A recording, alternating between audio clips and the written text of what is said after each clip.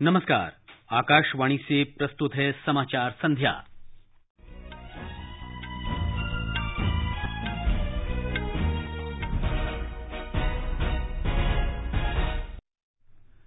प्रधानमंत्री नरेंद्र मोदी ने संयुक्त राष्ट्र महासचिव के जलवायु कार्रवाई सम्मेलन को संबोधित किया। कहा, पर्यावरण को बचाने के लिए जन आंदोलन चलाना समय की मांग है। सेनाध्यक्ष जनरल बिपिन रावत ने कहा, लगभग 500 आतंकी सीमा पार से घुसपैठ की फिराक में। सेना घुसपैठ की कोशिश को नाकाम करने के लिए पूरी तरह तैयार। सरकार ने नवजात शिशुओं में आनुवांशिक रोगों से निपटने के लिए उम्मीद पहल शुरू की। गृह मंत्री अमित शाह ने नागरिकों के लिए बहुउद्देशीय पहचान पत्र बनाने का प्रस्ताव किया। और 1000 से अधिक अंक के उछाल के साथ सेंसेक्स ने 39,000 का आंकड़ा फिर पार किया।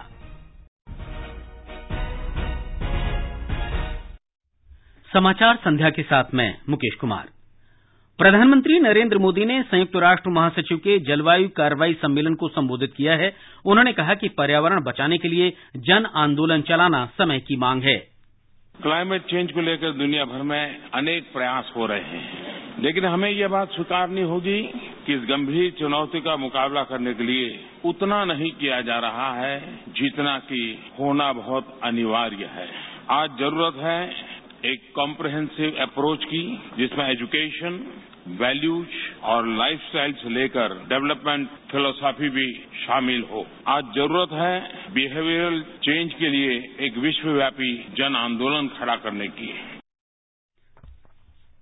उन्होंने कहा कि हम गैर जीवाश्म ईंधन की हिस्सेदारी बढ़ा रहे हैं। न्यूयॉर्क में आज संयुक्त राष्ट्र महासचिव के जलवायु कार्रवाई सम्मेलन को संबोधित करते हुए श्री मोदी ने कहा कि हमने मिशन जल जीवन शुरू किया है और $50 अरब खर्च करने की योजना है। हमने इस साल 15 अगस्त को सिंगल यूज प्लास्टिक के खिलाफ जन अभियान को शुरू किया है। प्रधानमंत्री ह्यूस्टन के अभूतपूर्व और ऐतिहासिक दौरे के बाद सप्ताह भर की अमरीकी यात्रा के दूसरे चरण में आज न्यूयॉर्क पहुंचे। और ताजा जानकारी के लिए चलते हैं हमारे विशेष संवाददाता अतुल तिवारी के पास। प्रधानमंत्री नरेंद्र मोदी के शिखर सम्मेलन में दिए गए संदेश का क्या महत्व है, अतुल जी? जी मुकेश, दौरान जो भाषण दिया उन्होंने बहुत साफ तौर पे कहा कि अब हमें देर करने की कोई जरूरत नहीं, सिर्फ बातचीत करने से काम चलेगा नहीं, और अगर हमने समय रहते कार्रवाई नहीं की तो पर्यावरण को बहुत नुकसान पहुंचेगा।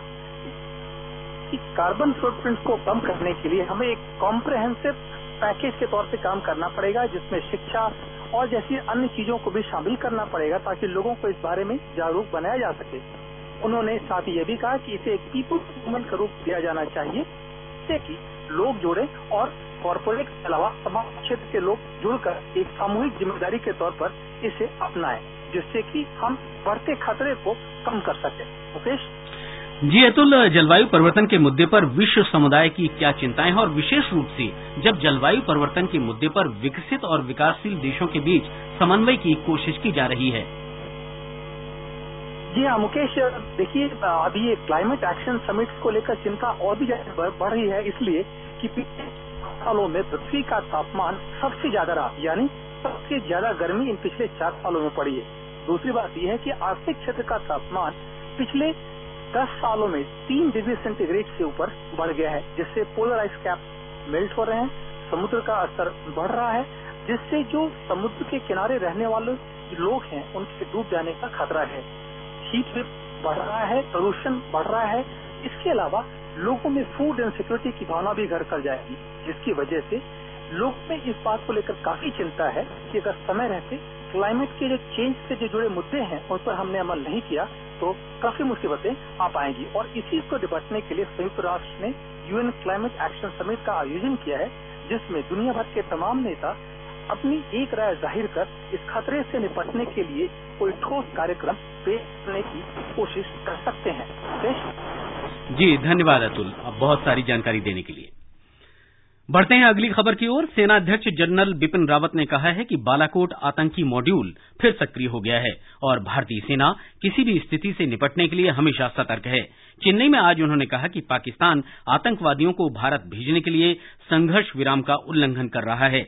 सेनाध्यक्ष ने कहा कि लगभग 500 आतंकी भारत में घुसपैठ की फिराक में हैं। I would say yes, there are at least 500 people who are waiting to infiltrate. That is the minimum number I would say, but these numbers keep fluctuating. आप जानते हैं कि पाकिस्तान आतंकवादियों को की घुसपैठ करने की लगातार कोशिश करता रहता है और अभी खासकर जब से हमने आर्टिकल 370 को हटाया है उसके बाद पाकिस्तान ने ओपनली बोल दिया है कि हम टेररिस्ट को भारत में भेजेंगे। जनरल रावत ने कहा कि जम्मू कश्मीर में कोई प्रतिबंध नहीं है, केवल आतंकवादियों और पश्चिमी पड़ोसी देश में बैठे उनके आकाओं के बीच संपर्क तोड़ दिया गया है। जम्मू कश्मीर पुलिस ने किश्तवाड़ जिले में भारतीय जनता पार्टी और राष्ट्रीय स्वयंसेवक संघ के 2 नेताओं की हत्या में शामिल 3 आतंकवादियों को गिरफ्तार किया है। जम्मू क्षेत्र के पुलिस महानिरीक्षक मुकेश सिंह ने आज जम्मू में बताया कि चिनाब घाटी में वर्ष 2017-18 के दौरान आतंकवाद की घटनाएं दोबारा करने का षड्यंत्र रचने वाले अन्य आतंकियों को भी गिरफ्तार करने की कोशिश जारी है। एक रिपोर्ट। पहाड़ी जिला किश्तवाड़ जिसे 1 दशक पहले आतंकवाद मुक्त घोषित कर दिया गया था, में पिछले 10 माह के दौरान कई आतंकवादी वारदातें और हथियार छीनने की वारदातें हुई हैं, जिनमें 1 नवंबर 2018 को बीजेपी नेता अनिल परिहार व उनके भाई अजीत परिहार की हत्या का मामला भी शामिल है। आज हिजबुल मुजाहिदीन के 3 आतंकवादियों की गिरफ्तारी के बाद जम्मू जोन के आईजीपी मुकेश सिंह ने चेतावनी देते हुए कहा कि जो भी आतंकवादियों की शह या मदद देगा उसे गैर कानूनी गतिविधियों की रोकथाम संबंधी कानून के तहत सख्त कार्रवाई की जाएगी। आकाशवाणी समाचार के लिए जम्मू से आर के रैना। जम्मू कश्मीर में श्रीनगर जिला प्रशासन ने अस्पतालों और स्वास्थ्य केंद्रों के लिए 3.5 करोड़ रुपए जारी किए हैं। श्रीनगर के उपायुक्त ने बताया कि इस धनराशि का उपयोग जिले के अस्पतालों में बेहतर स्वास्थ्य सेवाएं उपलब्ध कराने के लिए किया जाएगा। ये समाचार आप आकाशवाणी से सुन रहे हैं।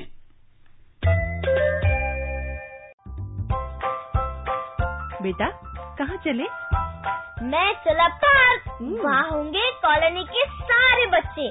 हम सब मिलकर चलाएंगे स्वच्छता का अभियान। प्रधानमंत्री जी ने कहा है हम 2 अक्टूबर से पहले लगभग 2 सप्ताह तक देश भर में स्वच्छता ही सेवा अभियान चलाते हैं। इस बार यह 11 सितंबर से शुरू होगा। इस दौरान हम अपने अपने घरों से बाहर निकलकर श्रमदान के जरिए महात्मा गांधी को कार्यांजलि देंगे। पूरे देश में प्लास्टिक के खिलाफ एक नए जन आंदोलन की नींव रखेंगे। स्वच्छता का ये अभियान चलाना है और सिंगल यूज प्लास्टिक को हटाना है। आज प्लास्टिक पोल्यूशन से नदियों और समुद्र में मछलियां और कछुए मर रहे हैं और सड़कों पर मवेशी भी। पर आप चाहें तो इसे रोक सकते हैं अपना डोनेशन देकर। डोनेशन देने के लिए अगली बार जब बाजार जाएं तो कपड़े या जूट का बैग साथ ले जाएं और प्लास्टिक का बैग इस्तेमाल ना करें। आपका ये छोटा सा डोनेशन है पर्यावरण में बड़ा योगदान और यही है आपका green good deed. Green good deeds मतलब कुछ हरे भरे काम अपनी धरती के नाम। पर्यावरण, वन एवं जलवायु परिवर्तन मंत्रालय द्वारा पर्यावरण हित में जारी। रीमा, आज से तुम्हें यहाँ काम करने की जरूरत नहीं है। सर मतलब मेरा अभी तो बच्चा। अरे तभी तो अब तुम वहाँ से काम करोगी जहाँ तुम आराम से अपनी बिटिया को फीड करा सको यानी अपने नए केबिन में। Okay sir. अब हर माँ को जरूरत है ऐसे ही सहयोग की, ताकि वो 6 महीने तक बच्चे को अपना दूध पिला सके। तभी तो बच्चे का दिमाग बनेगा तेज। सही है ना? माँ का दूध, फायदे खूब। भारत सरकार द्वारा जनहित में जारी। समाचार संध्या में आपका फिर स्वागत है। गृह मंत्री अमित शाह ने बहुउद्देशीय पहचान पत्र का सुझाव दिया है। उन्होंने कहा कि ऐसी व्यवस्था होनी चाहिए जिसमें किसी भी नागरिक का पूरा डेटा एक ही कार्ड में उपलब्ध हो। एक ही कार्ड में सबके सब कार्ड आ सकते हैं, जिसमें आपका बैंक का कार्ड भी हो सकता है, आपका आधार कार्ड भी हो सकता है, मतदाता परिचय का कार्ड भी हो सकता है और आपका पासपोर्ट भी हो सकता है। ये सारी चीजों को एक ही जगह पे लाने के लिए ये डिजिटल जनगणना आने वाले दिनों में बेस बनने वाली है। गृह मंत्री ने नई दिल्ली में जनगणना भवन की आधारशिला रखते हुए कहा कि सरकार जनगणना की विशाल प्रक्रिया मार्च 2021 तक पूरा कर लेगी। केंद्रीय विज्ञान और प्रौद्योगिकी मंत्रालय के जैव प्रौद्योगिकी विभाग ने नवजात शिशुओं में आनुवांशिक रोगों के निदान के लिए नई पहल उम्मीद शुरू की है। नई दिल्ली में आज इस पहल की शुरुआत करते हुए केंद्रीय विज्ञान और प्रौद्योगिकी मंत्री डॉक्टर हर्षवर्धन ने कहा कि जीन से संबंधित जन्म और आनुवंशिकीय बीमारियां तेजी से बढ़ रही हैं। जब कॉन्जेनाइटल एनोमलीज को हम देखते हैं, जेनेटिक डिसऑर्डर से जुड़े हुए मरीजों को देखते हैं, तो उसको गहराई से देखें और संवेदनशील भाव से देखें, मेडिकल भाव से देखें और हम शायद इनकी विशेष मदद कर सकते हैं। इनका भी ये अधिकार है कि इनको सही प्रकार का ट्रीटमेंट भी मिले। ये विषय जो है, इसमें रिसर्च का कंपोनेंट बहुत स्ट्रांग है। प्रधानमंत्री जन आरोग्य योजना आयुष्मान भारत लागू होने का 1 वर्ष पूरा होने पर आज देश भर में आयुष्मान भारत दिवस मनाया जा रहा है। प्रधानमंत्री नरेंद्र मोदी ने एक ट्वीट में कहा कि आयुष्मान भारत केवल एक स्वास्थ्य देखभाल योजना ही नहीं, बल्कि ये जरूरी स्वास्थ्य सुविधाओं से वंचित 50 करोड़ से अधिक भारतीयों के लिए उम्मीद की किरण है। स्वास्थ्य मंत्री डॉक्टर हर्षवर्धन ने कहा कि आयुष्मान भारत को विश्व का सबसे बड़ा सरकारी स्वास्थ्य सेवा कार्यक्रम माना गया है। देश में लगभग 47 लाख गरीब लोगों को आज तक बड़ी से बड़ी बीमारी का भी देश के बड़े से बड़े प्रतिष्ठित अस्पताल में देश में कहीं पर भी इलाज सरकार की योजना के तहत निःशुल्क दिया गया है। आकाशवाणी के समाचार सेवा प्रभाग से आज प्रसारित होने वाले साप्ताहिक कार्यक्रम पब्लिक स्पीक का विषय है प्रधानमंत्री जन आरोग्य योजना। कार्यक्रम एफएम गोल्ड और अतिरिक्त मीटरों पर रात 9:30 बजे से प्रसारित किया जाएगा। श्रोता टोल फ्री नंबर 1800-115767 और 011-2331-4444 पर स्टूडियो में मौजूद विशेषज्ञों से सवाल पूछ सकते हैं। ये समाचार आप आकाशवाणी से सुन रहे हैं। आज हम मिलेंगे इस गांव की पहली लड़की से जिसने मेडिकल एग्जाम क्लियर करके अपने परिवार का ही नहीं बल्कि पूरे गांव का नाम रोशन किया है। बधाई हो सपना। Thank you. तैयारी तो सब करते हैं, लेकिन आपने ऐसी क्या खास तैयारी की? खास तैयारी तो बाबा ने की। बाबा ने? 4 साल पहले बाबा ने घर पे इज्जत घर बनवाया, तब से बाहर नहीं जाना पड़ा और मैं स्वस्थ और सुरक्षित रह पाई और चैन से पढ़ाई कर पाई। इसी से मेरी तैयारी की शुरुआत हुई। इज्जत घर के इस्तेमाल से सपना की तरह कई और जिंदगियां बदल रही हैं। इसलिए इज्जत घर का इस्तेमाल करते रहिए, हर कोई, हर रोज, हमेशा। पेयजल एवं स्वच्छता विभाग, जल शक्ति मंत्रालय, भारत सरकार द्वारा जनहित में जारी। ये आकाशवाणी है और अब आर्थिक जगत की खबरों के साथ हैं विशाल शर्मा। प्रमुख शेयर बाजार आज लगातार दूसरे कारोबारी सत्र में तेज उछाल के बाद लगभग 3% की बढ़त के साथ बंद हुए। बंबई शेयर बाजार का संवेदी सूचकांक आज 1075 अंक ऊपर 39,090 पर बंद हुआ। नेशनल स्टॉक एक्सचेंज का निफ्टी भी 326 अंक की बढ़त से 11,600 पर पहुंच गया। अंतर बैंकिंग विदेशी मुद्रा बाजार में $1 की तुलना में रुपया आज 1 पैसे मजबूत होकर ₹70.94 के स्तर पर रहा।